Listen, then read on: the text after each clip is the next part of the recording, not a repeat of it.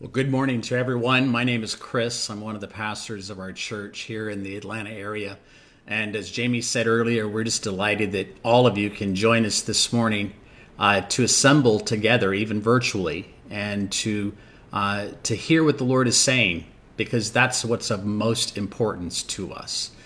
When I hear the phrase gateway to the West, I think of St. Louis, and you may too, that big 630-foot monument, man-made monument, the Gateway Arch, right? Supposedly the gateway to the west of the United States.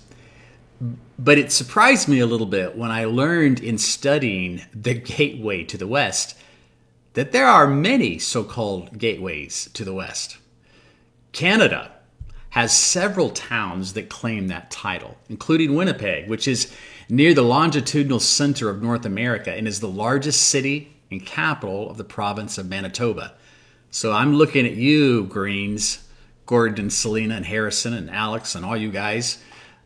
You've got a gateway to the west. But Australia also has a gateway to the west. It's called Fremantle, a port city in Western Australia, and it's located on the mouth of the Swan River. And I even learned that China has a gateway to the west. It's a city called Chongqing in southwest China. It seems that Western migration has always been a part of our history. It's always been a thing. But when the letters to the 7 churches in Revelation were written, it wasn't the Wild West that needed a gateway.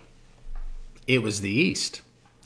And the city of Philadelphia in Asia Minor served as a type of frontier outpost that opened travel to the wild east of their time. Philadelphia was known as the city of the door. That was a nickname that it had, and it was deliberately founded to Hellenize eastward, to spread Greek culture and language in a peaceful, formative way into places like Lydia, which it worked so well in Lydia that by AD 19, they had forgotten their own language and were all speaking and living as Greeks. So when we read the letter to the church in Philadelphia, which we're just about to, I want you to keep all of those things in mind because they'll have pertinence to what we see. If you have your Bibles, turn with me to Revelation chapter 3 and verse 7, and we'll read this letter that Jesus spoke to the church in Philadelphia. And to the angel of the church in Philadelphia write the words of the Holy One, the true One, who has the key of David, who opens and no one will shut, who shuts and no one opens. I know your works.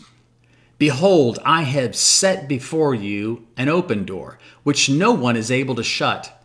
I know that you have but little power, and yet you have kept my word and have not denied my name. Behold, I will make those in the synagogue of Satan who say that they are Jews and are not, but lie.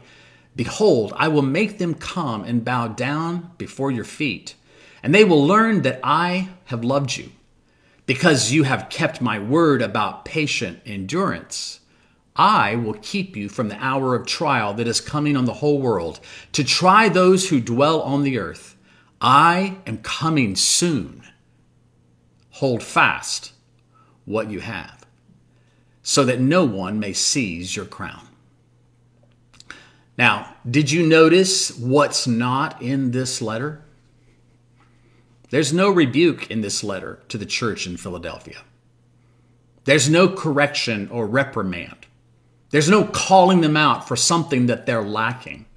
While most of the 7 churches receive correction and admonishment with a little commendation sprinkled on top or sandwiched in between, Jesus has only good things to say about this church in Philadelphia. Even though he said they had little power, which probably meant that they saw themselves as small, insignificant, lacking influence politically or socially or financially, still Jesus praises them for keeping his word and not denying his name. What we read in this letter, it really highlights, again for me, the common disparity between our definition and God's definition for a faithful, thriving, successful church. I think a lot of well-meaning church people have been evaluating church life on the wrong deliverables. They've looked at things that are externally motivated and externally measured. Things like size, how many people are a part of it, the budget, how much money they bring in, facilities, campuses, multiple campuses, more programs. Why, they even look at parking spaces to make sure that it's adequate for those that might show up. They consider political influence and charismatic leadership and entertaining instruction that delights the listener. They want to make sure that they have an appeal to young people and musical relevance. They want to have some mood lighting, maybe a little ambiance, a sleek vision, a dazzling online presence. I mean, your church needs to sizzle. It needs to sparkle. It needs to shine. I'm not opposed to living an attractive gospel. It's just that those surface things are not what make us attractive. The externals are never good enough if what's inside doesn't have integrity to it. They're sugar-coated candy in a world that needs real life substance. Jesus looks for the more subtle measurements. He looks at things that are rooted in our hearts and things that are carried out in our actions, like faithfulness to his word and not forsaking his name. Now, I'm not saying that all big churches with lots of money and charismatic leaders and dazzling programs are bad. I'm just saying those things don't make them good. They might be an indication of true spiritual life. In some cases, I certainly believe they are. But they can't replace real spiritual life. But I'm also not saying that small churches with little money and boring leaders and dull programs are good either. God knows that we have way too many of those that are just as dead as some of the big flashy ones. What I'm saying is what Jesus says, that the true marks of a faithful church, according to his word that we've just read, are faithfulness to his word and not denying his name. Now, I ask you, as a believer, as a follower of Christ, if you are indeed one and claim to follow Jesus, ask yourself if those things are operating in your life. Are you faithful to his word? Do you hear what he says? Do you care? Do you read his written word? And are you listening to the word of the Spirit that speaks to you and gives you direction day in and day out? Are you listening and keeping his word? That's what makes you a good believer, a faithful believer, one that is worthy of commendation. That's what makes us a good, faithful, commendable church, is that we would be faithful to his word and that we would not deny his name, that we would maintain loyalty, strong allegiance, that his name, the name that is above every name, would be preeminent in our life. It would be the thing that dictates how we live our lives. Nothing else would sit on the throne of our lives except Jesus. So faithfulness to his word and not denying his name, that's what made this church so incredible. Jesus, in this letter, promised several things to this church in Philadelphia, including that those who oppose them from the synagogue of Satan, that's a group that we've heard about before, would come and bow at their feet. That's a fascinating piece. But Jesus says the reason that would happen was to prove God's love for this group of people in Philadelphia. And he said that this church would be spared from a worldwide hour of testing. Many see that as the Great Tribulation. But beyond even those promises, I want us to look at the promise that's declared starting in verse 12. The one who conquers, I will make him a pillar in the temple of God, Never shall he go out of it. And I will write on him the name of my God and the name of the city of my God, the New Jerusalem, which comes down from my God out of heaven, and my new name. He who has an ear, let him hear what the Spirit says to the churches. All of this promise to those who conquer, he said, they were so relatable to the people of Philadelphia, all that Jesus promised. Jesus was connecting with their history and with their local context. First, this city of Philadelphia was famous for honoring its illustrious citizens by inscribing their name on pillars in their temples. Archaeology shows us that that's what they did. So when Jesus said to this church, those who conquer, that he would make them a pillar in the temple of God, writing on them the name of God, there was context for that promise. They understood what he was saying. And when Jesus said that they would never go out from this place, which Jesus is promising, they understood what that meant too. You see, Philadelphia had been destroyed by an earthquake just 70 or 80 years before, in AD 17, resulting in most of the people not remaining in the city, but rather fleeing from it out of fear that the earthquake would come again. And after many aftershocks, they thought there was no way they could remain in the city. So that promise meant something to these people. And when Jesus said he would name them the city of God, the New Jerusalem, it meant something to them. It meant something because on several occasions, rulers of this city had changed its name to get in good with that Roman emperor or with Rome itself. Jesus was giving those who had not denied his name a God-given name. The name of the city of God, the New Jerusalem. And this name would never be changed back. These promises were hugely significant. They got it when Jesus said these things to them. It was personal. It meant something. And it makes me realize how Jesus, he always says the right thing. He speaks a word so relevant to our situation. It's never impersonal when he's speaking. It's a word that will unlock your heart, and it will meet your need. It will deliver on his promise. And it's not only sent to us, given to us, his word to help us understand him. It's given to us to help us understand how much he cares. As Brother John Duke, who was pastor of our church for 27 years, would always say, it's not just what God does. It's how he does it that matters. Jesus was doing this in style. He was speaking to them promises that were so personal for each of them. But there's one more promise woven into this message to the Philadelphia church that I want to speak about. It's the one that stands out to me the most. It comes out of this vivid description that Jesus gives of himself. He said that he was the one who holds the key of David, and the door he opens, no one can shut.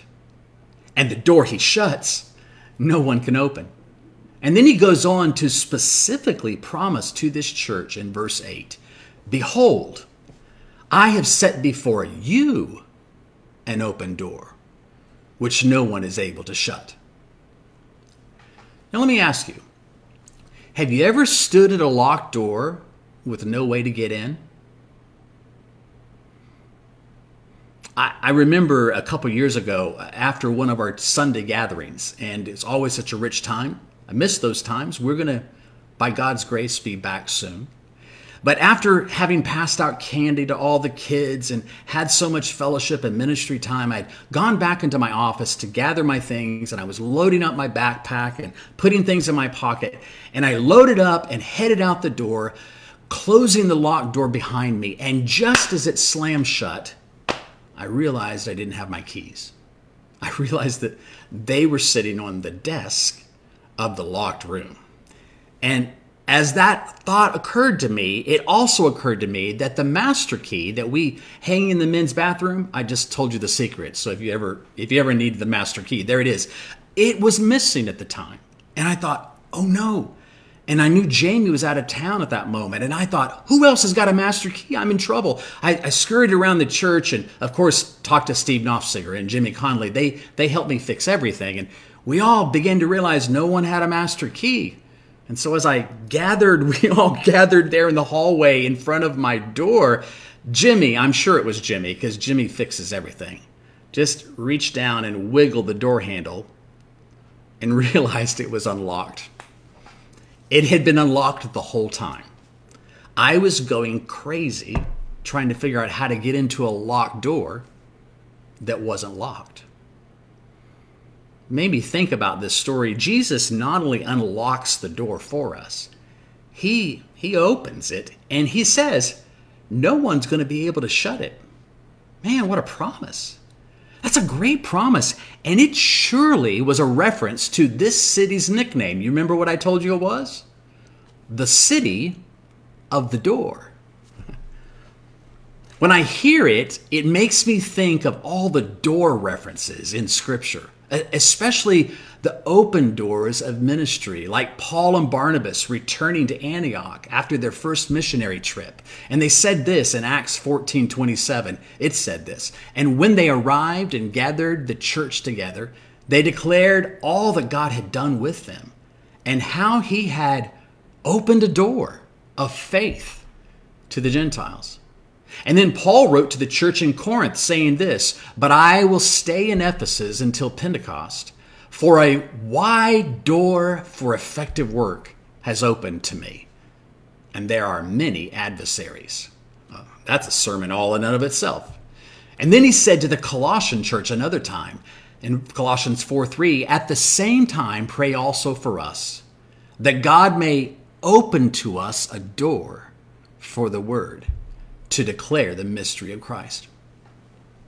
I think one aspect of this open door that no one is able to shut is a door for effective ministry, a door for faith to those that are around them, a door for God's word to go forth, just as it did for Paul and Barnabas.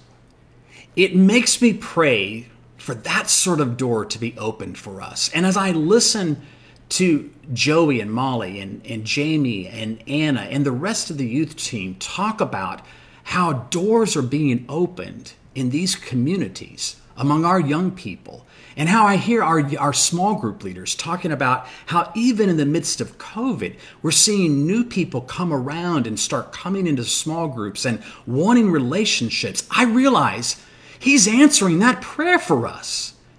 He has opened a door that no one can shut. A door to our neighbors and co-workers and classmates and community. And I sense that door may be more open than we can even imagine or think. The question is, are we walking through it? I also think that in the middle of all this fear and uncertainty surrounding a coronavirus, causing shutdowns and closings, that Jesus still opens a door that no one is able to shut. He may have closed other doors. He does that too. But I want to ask you, what door has he opened that no one can shut? Are you aware? Are you thinking you're looking at a locked door and it's been unlocked all this time?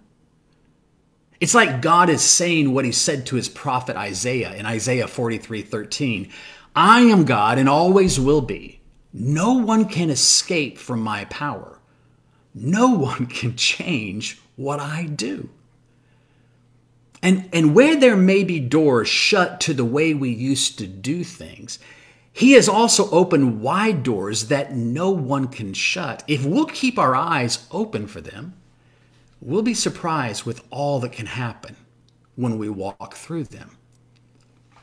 about a week and a half ago, Brother Charles Simpson was driving through town, and we got to have dinner. Jamie and Curtis and I got to have dinner with him, and that's always such a special treat. We love Brother Charles, and he was on a trip to minister to several different groups, and going to be on the road for about 6 weeks.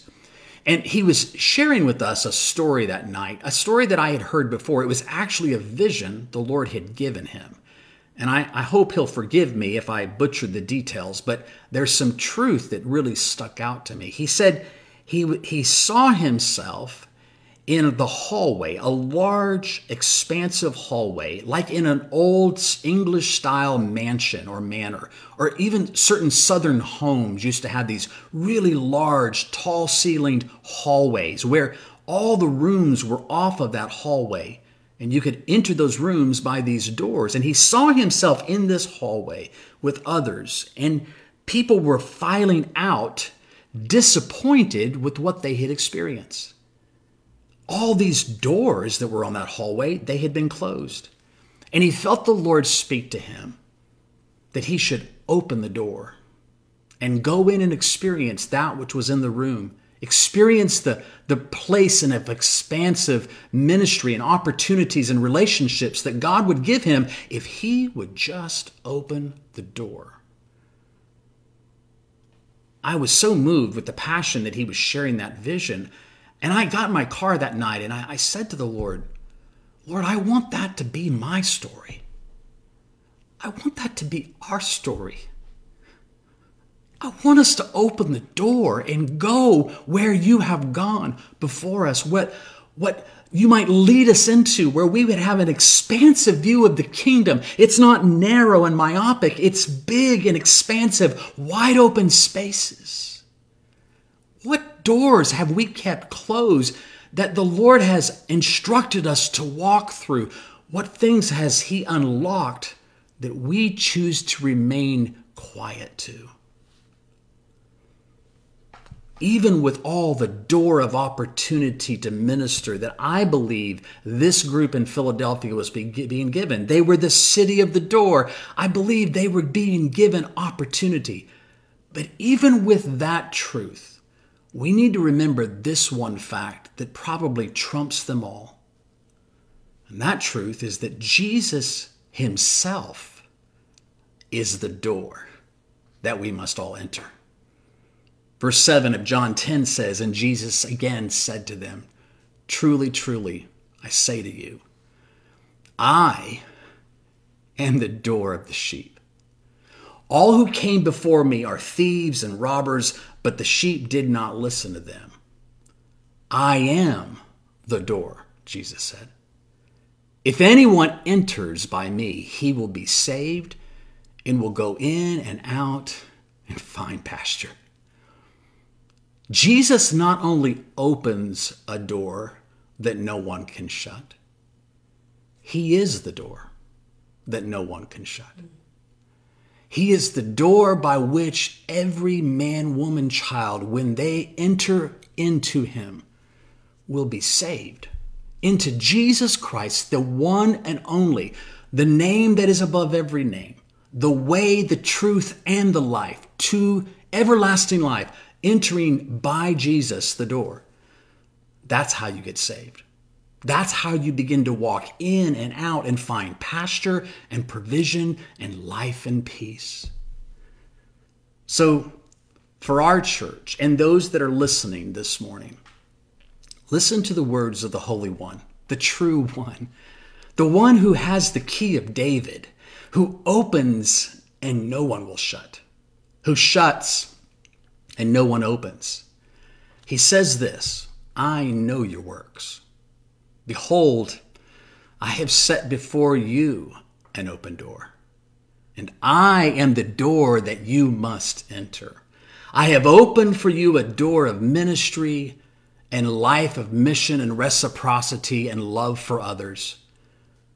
But I have also become for you the door that brings you into eternal life. Hear what the Spirit is saying to the church and look for that open door that no one can shut. Look for his door and enter. Amen.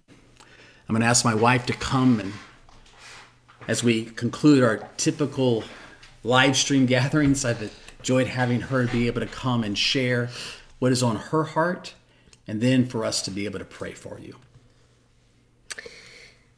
There's a verse in Colossians chapter 4 that says, "Devote yourselves to prayer, being watchful and thankful. And pray for us that God may open a door for our message, so that we may proclaim the mystery of Christ. Pray that we proclaim it clearly as we should. Be wise in the way we act towards outsiders. Make the most of every opportunity. Let our conversation be full of grace, seasoned with salt, that we might know the answer for everyone." Wow. God does open the door for us, but it does require us to move in obedience, to recognize what he is doing, to agree with him about what he's doing, and to engage in what he is doing. And that's my prayer for us this morning, that we would be able to do those things in faith with his power. Amen. Father, thank you that you are the door and that you open doors. And even in that, you give us a responsibility so that we can, by an act of our will, engage your will and your purposes. So, Father, enlarge our faith, because that's the door to obedience. Give us courage to make the most of every opportunity, to look for doors, to have the courage to walk through them when we sense that that's your leading. And even to be willing to make mistakes, Father. This is not the time to play it safe. The day of Jesus is approaching, as Jamie said to us at the start of today. And we should be even more active in the things of God as we see that day approaching. So spur us on, give us opportunity, test our faith that it may be found genuine, and cause us to earnestly desire to see your kingdom coming. Yes, Lord. Jesus, we thank you that you are still walking and moving among your church. You're not a distant, far-off ruler. You're up close and personal. You know the intimacy of our heart, of our struggles, of what we face. Yes. And you are still speaking to your people today. You're asking us to repent, to turn back to you, to return to our first love, to be more faithful in our keeping of your word, and to be strongly loyal and not denying of your name. Yes. I pray, Lord, that you will help us as a church community and those that we're connected with across this nation and around the world to be light in the midst of darkness, to take the light that you put in our lives and walk through doors where it's dark, where light can shine and life can be given. And I pray, Lord, that we will not stand on the outside of what we thought was locked, wondering what's on the other side. Rather, we will in faith walk through the door that you have opened, which no one can shut. Help our people, help us, O God, in this day to respond to you and be commended in the end for our faith and for our allegiance to your name. Bless, Lord, our community and all that are listening, and help us to obey you in these critical and uncertain days. For nothing is uncertain to you. You reign and rule over it all. We ask all of this and commit it to your purpose and your will. In Jesus' name, amen. Amen. We love you very much. Yes, we do.